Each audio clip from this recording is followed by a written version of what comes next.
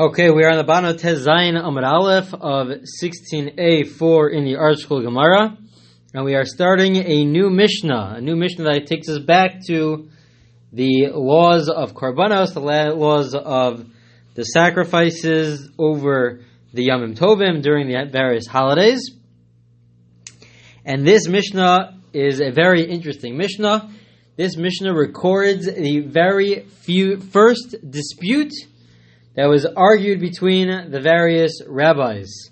The very first one. And this takes place, for this dispute, it took place in the beginning of the second Beis Hamikdash. In the beginning of that era of the second Beis Hamikdash is when this first dispute came up, which means that they did not have a single dispute until this point in time. From the time that Moshe received the Torah until the beginning of the second Beis Hamikdash, they did not have a dispute that was a serious dispute amongst the rabbis, that was a lasting dispute. This is going to be the first one. In fact, it wasn't until Shammai, it was only this one until Shammai and Hillel.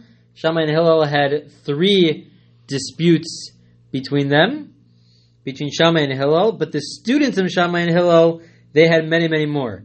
And the real beginning of a lot of disputes happens with the students of Shammai and Hillel. And Tosfos, the classic commentator on the page, says explicitly that the reason why so many disputes came about from the students of Shammai and Hillel is Shelo Shimshu Kol Tzorchan Rabo Machlokes BiYisrael, because they did not serve their teachers properly with everything that you need. You have to put everything into it in order to pass it on from generation to generation. You have to put all of it.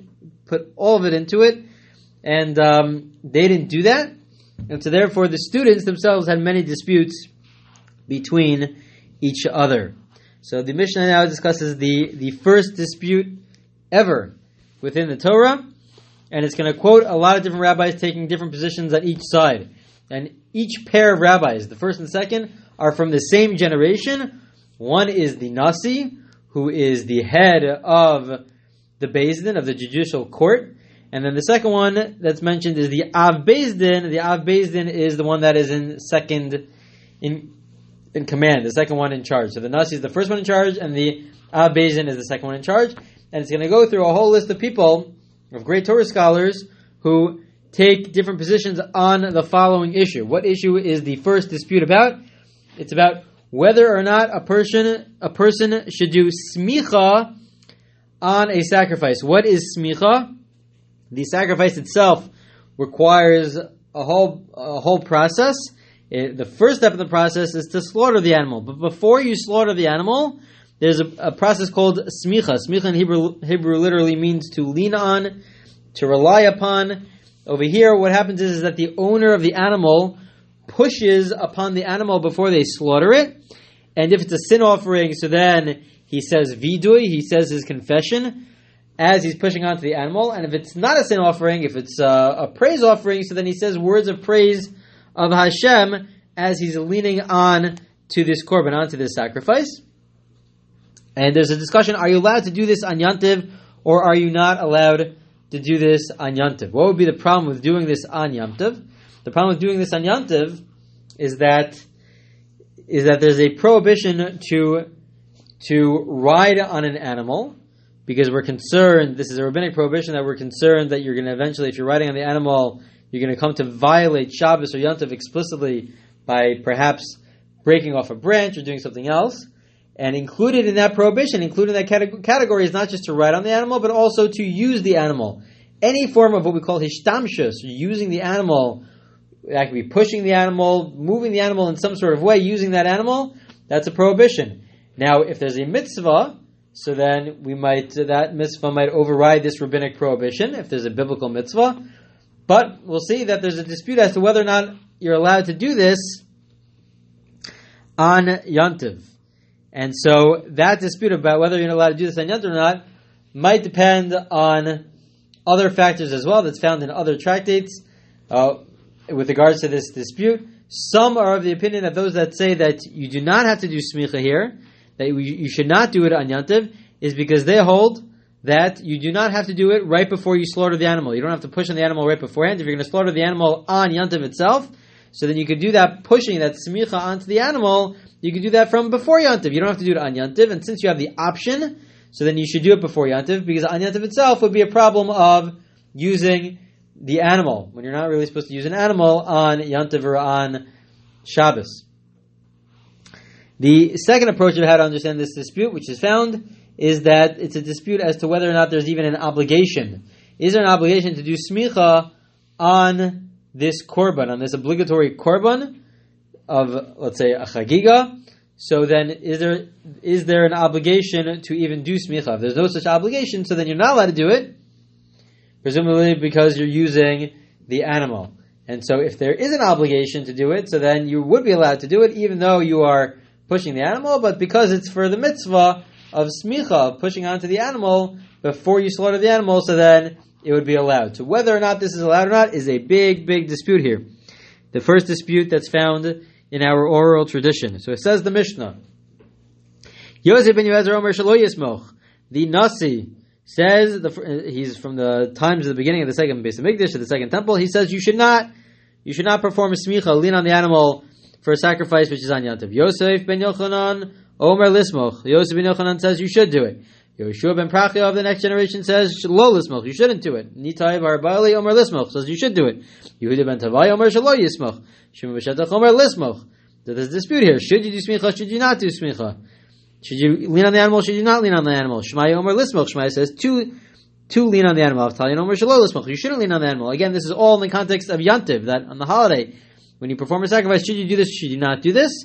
Everyone seems to be in agreement that if it's not Yantiv, it's just during the week, so that there's no counter pressure. You might as well lean on the it would be permissible, and you should lean on the animal. Hillel Menachem Lo Nechelku. Then finally we get to the Hillel, the famous Hillel. It says Hillel and Menachem did not argue about this. They were from the same generation.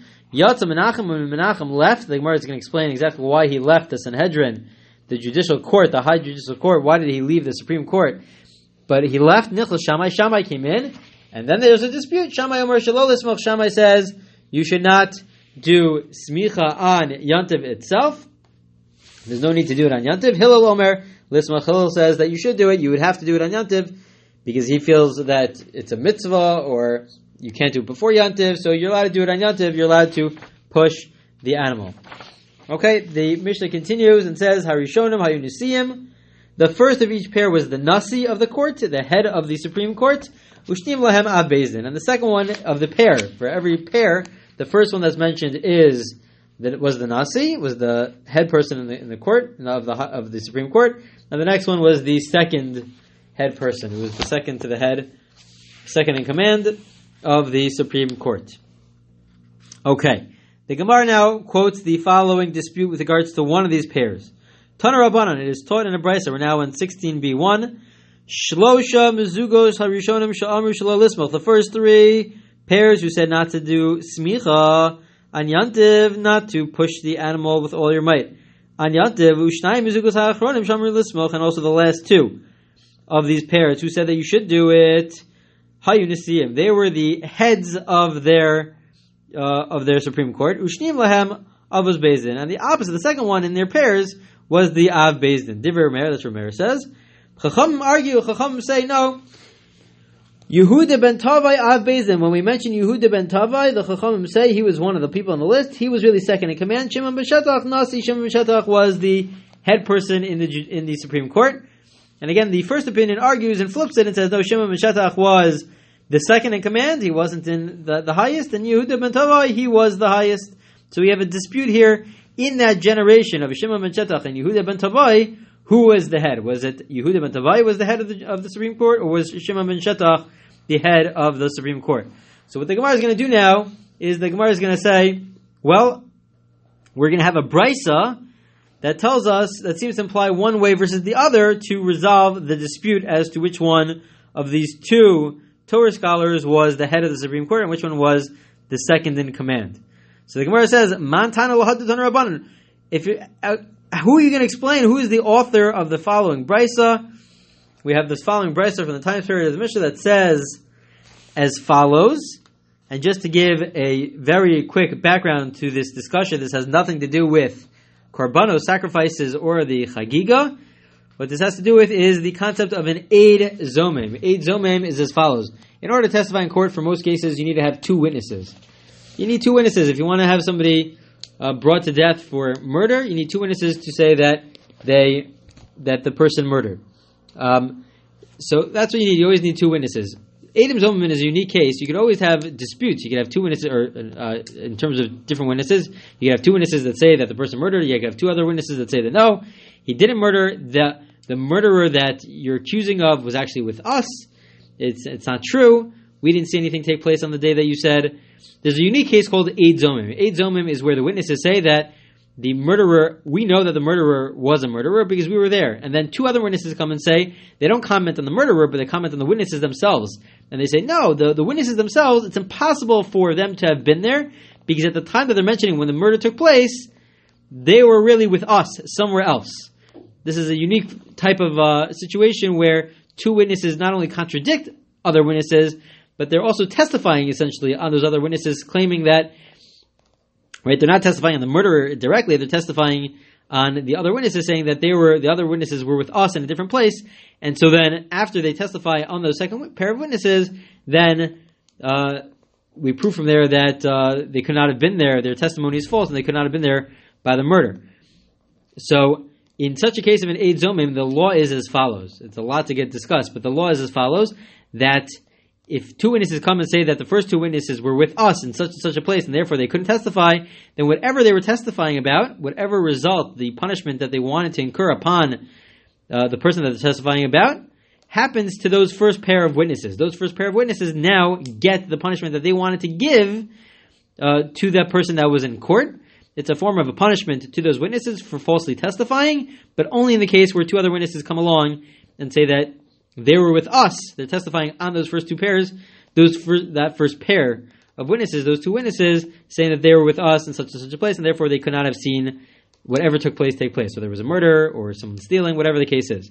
So the law is that we only go through this punishment to the first pair if the person that they're discussing, the person that was in court to begin with, was not yet punished. So, for example, the two witnesses say that he murdered, and then he would be deserving of the death penalty. Now, if he got the death penalty, if after the death penalty, two other witnesses come and say, no, the first pair was with us, the first pair does not get the death penalty in our tradition. And it's only if that person, the first pair, it was because of the first pair that there was a judgment that the person is deserving of the death penalty for murder, but not that they actually went through with it. The second pair of witnesses only come, they would have to come before they execute the person that was found to be guilty. Okay, that's the law. However, the Tzedukim argue. The group called the Tzedukim, who don't believe in our oral tradition, they argue and they say that no, you only kill the first pair if the actual person that they were testifying about did get killed. So Rabbi Yehuda ben Tabai says, Ereb nechama. It says, may I see nechama, consolation, which means I will not. It's really a form of a praise, but it's really not a praise. It's saying, I cannot be consoled, essentially, is what it's saying. Im lo haragti eid zomem, if I did not execute an eid zomem, one of this pair of witnesses, of the first pair of the witnesses, we'll see it's actually just one individual, that he killed one individual. He says that I did as follows. Essentially what he's saying is that we had a case where one person really testified another that they committed murder. Then two other witnesses came and said that person was with us. It's impossible for them to witness the murder. They were with us on that day.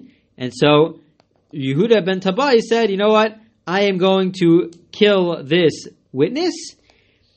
But because these other two witnesses came, the second pair came before the person who was originally found to be guilty was killed. So they came before he was killed.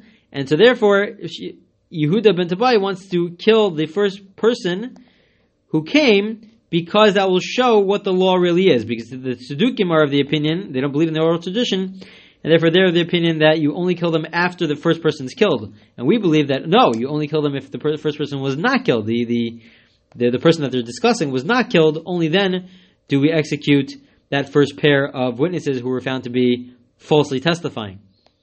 And so therefore Yehuda ben Tabai wanted to, or he did kill this one witness who testified on such a person, and then he was found to be an Eid Zomem. He was found to be falsely testifying because two other witnesses came and they said that person was with us. So that's what Yehuda ben Tabai did.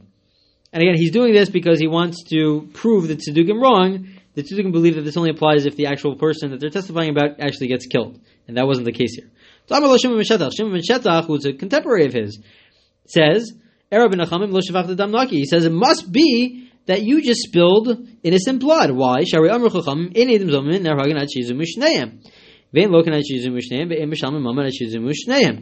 that case, it was only, in that particular case, only one of the two original witnesses was found to be an Eid Zomim. The other one was not found to be an Eid Zomim. The other one was not found to be lying.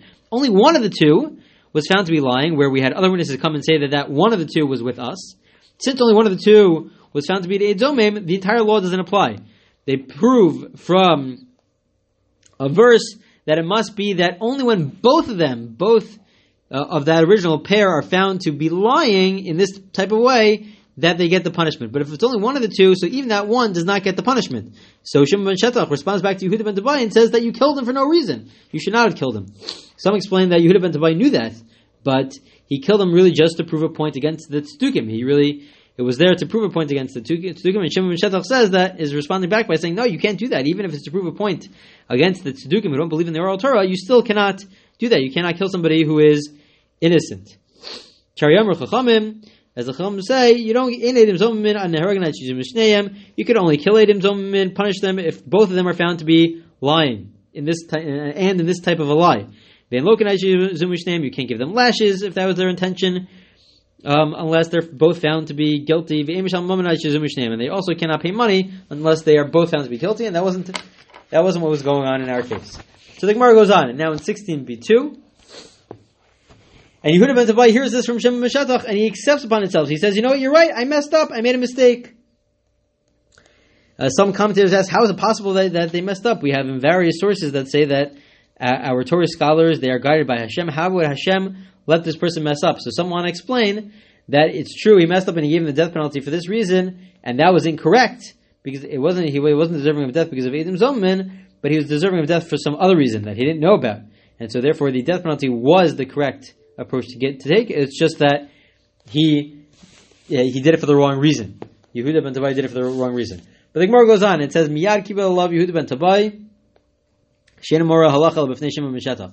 Yehuda ben Tabai accepted upon himself that he's never going to say what the law is unless he consults first with Shimon ben Shetach. Shimon ben Shetach proved him wrong, and then Yehuda ben Tabai says, I cannot say anything, I can't make any halachic ruling unless Shimon ben Shetach gives his approval. So the Brisa just concludes. It says, "Kol yomav shel Yehuda ben Tabai hayim mishtateach al kibro shel oso harog." The rest of his life, Yehuda ben Tabai would go every day and prostrate himself over the grave of the person that he executed for forgiveness. Vaya kol nishman. There was a voice that was heard. They heard some sort of voice. Kisrim ha'am lomar shekolo shel harughu. The people, the nation, thought that it was the voice of the person that was killed. The voice that was person that was killed in his grave. He was calling out. But Yehuda ben Tabai said, no, Amalaham Kolihu. It's really my voice. No, it's my voice. I'm the one that's calling out. Teidu shalamachar humeis vein kol nishma. And the proof to this is that the next day, Yehuda ben Tabai dies, and they didn't hear any voice anymore. So if they didn't hear any voice anymore, it must be that it was from Yehuda ben Tabai. Yehuda ben Tabai was one that was crying, calling out, asking for forgiveness. The Gemara says, no, maybe it's not a proof. Amalei Ravacha b'rei derav Ravashi. Who said there's a proof of the fact that you didn't hear the voice anymore, that it must have been from Yehuda ben Tabai who passed away? No. The fact that he passed away, maybe after his death, Yehuda ben Tabai went to appease the person that he killed, or he was summoned to judgment, to justice, and because of that, the person was really the one that was everyone, the one that everyone heard was really the one that was killed. But he stopped crying once Yehuda ben Tabai was judged properly, or he asked for appeasement in the next world. Okay, that's the end of the Brisa, but what we get out of the Brisa is essentially that Yehuda ben Tabai originally would rule on his own, and it was only after this whole incident that he said, you know what, I cannot rule without Shimon ben Shetach. So this seems to imply that if he's ruling on his own, that he's really the main person in charge. Because if he was second in command, he wouldn't say that he would rule on his own. So the Gemara says, Money who? Who's the author of the Brisa? Yeah, Rav Meir. If you're going to tell me that it's Rav Meir who says, Damar Shimon ben Shetach Bezdin, Rabbi ben Tavai Nasi, that Yehud ben Tavai is the Nasi, he's the number one in charge, and Shimon ben Shetach is number two. So then I understand.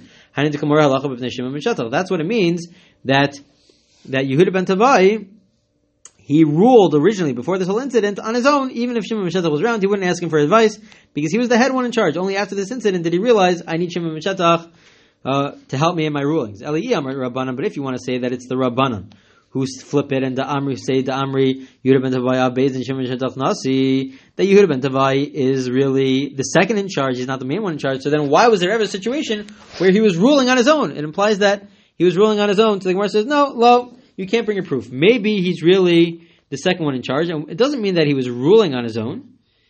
It doesn't mean that he was ruling on his own. He always ruled with Shimon ben Shetach, who was really the leader. He was the number one in charge. Rather, my Vikibel of the Kamer, what does it mean that he took upon himself to always ask Shimon ben Shetach? He was always asking Shimon ben Shetach beforehand. Rather, let's rufe dafile trufe nami lo mitzarfina. What it means is that he would always ask Shimon ben Shetach beforehand, because Shimon ben Shetach was the number one in the Supreme Court, and he was number two. Yehuda ben Tavai was number two.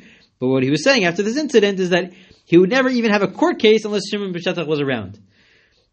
If Shimon ben Shetach wasn't around, until then they would have their own court case with Shimon ben Shetach just not being around. Now he's saying, no, because of this incident, I can't trust myself, and I need Shimon ben Shetach there, and if he's not even around, we're not going to have the court case at all. It must be that he has to be present. He has to be part of the court the judges in order for us to rule properly. Okay, that is the conclusion of this Gemara. It's a very fascinating Gemara about a Zomim. We had the Mishnah that discusses the very first dispute about Smicha, and we'll continue with that discussion in the next recording.